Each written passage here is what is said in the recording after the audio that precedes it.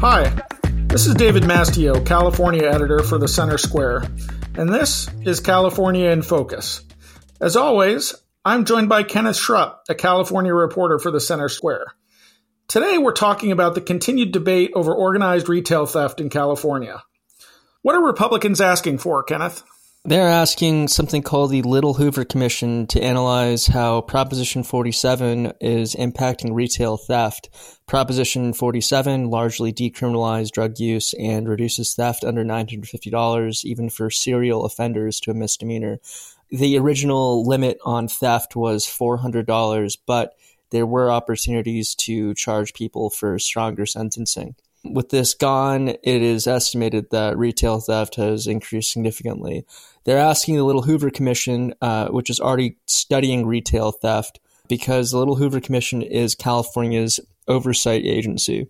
It investigates government operations, promotes efficiency and economy, and creates reports, recommendations, and legislative proposals. So this Little Hoover Commission assessment of retail theft, which has skyrocketed in recent years, is supposed to result in recommended policy solutions.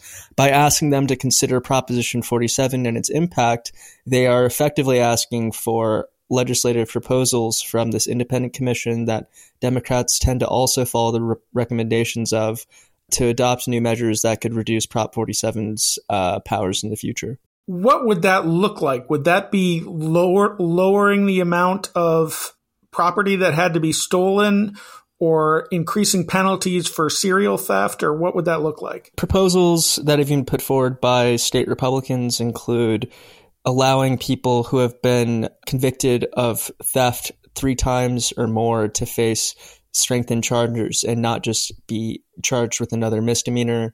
You could also have some of the drug decriminalization aspects of the proposition reduced.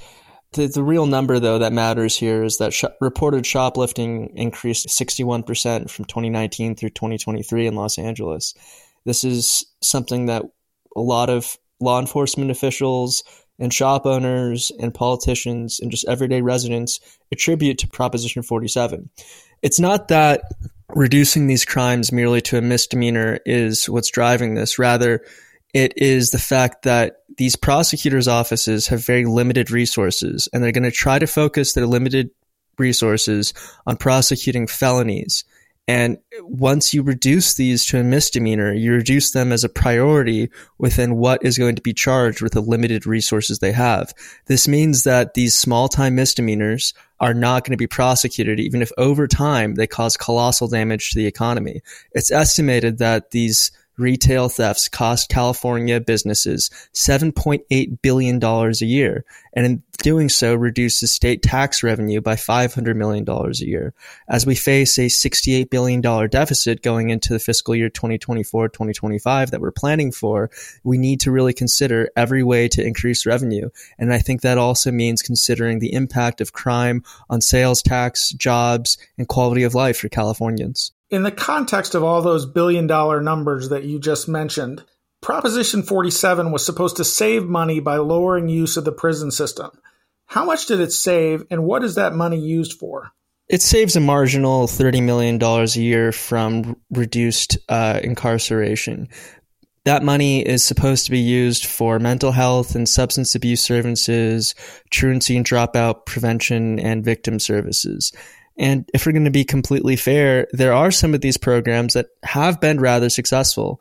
There's one Prop 47 program in Los Angeles that serves arrested or convicted individuals with a history of mental health and substance abuse issues.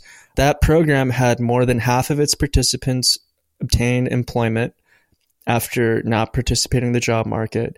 And with more than half of those who started work remaining working 1 year after starting the program. I was unable to find effective data on cost per individual, but we do have to see that there have been some ways that this money has been spent well. But let's offset that $30 million against the $500 million in lost state revenue. This does not seem like an equitable balance of efficiency by adopting Prop 47. What are Democrats proposing to do to fix this? Well, Democrats are really reluctant to change Prop 47 because they don't want to see further incarceration of people under nearly any circumstances. I don't see the drug decriminalization being impacted anytime in the near future. But there does seem to be some effort by Democrats to increase criminal sentencing through other means. After a wave of organized retail crime this summer that went viral, including a $300,000 daytime theft at a luxury goods store in Los Angeles, people are now calling for, ranging from Los Angeles Mayor Karen Bass to California Governor Newsom, are announcing these law enforcement task forces that are going to capture and prosecute individuals who participate in mass theft events and organized retail crime. But that doesn't really capture or address what is happening with these everyday incidents across the state where small-time thieves are coming in and stealing less than $950 of goods over and over and over again, and many of these are just not being reported at all. What do Republicans say about this? I have a quote for you here from State Senator Roger Niello. He said, "In California, criminals easily get away with serial theft because the majority party continues to shield them from punishment, and our communities and businesses are the ones facing the consequences." Niello was the one who introduced the bill that would allow for felony charges for serial thieves, even for theft under $950 if the defendant has served time in jail or prison for 3 prior theft-related convictions. That bill died in committee. State Democrats are unwilling to increase criminal prosecution in most cases. I'm David Mastio with the Center Square, and we've been talking with Kenneth Schrupp, California reporter for the Center Square. You can read his work at thecentersquare.com. Thank you for listening to California in Focus, and please subscribe to our podcast. Are you tired of news that puts politics over people?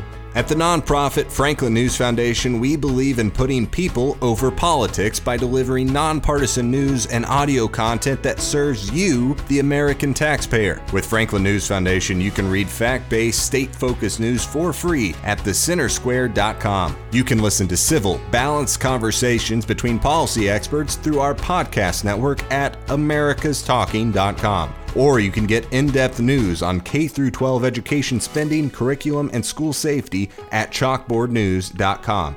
It's all free through Franklin, where we put you, the American taxpayer, first in every story, episode, and conversation. And it's only possible through our supporters. Together, we can produce content that puts people over politics and brings Americans the news they deserve. Become a supporter today at franklinnews.org/donate.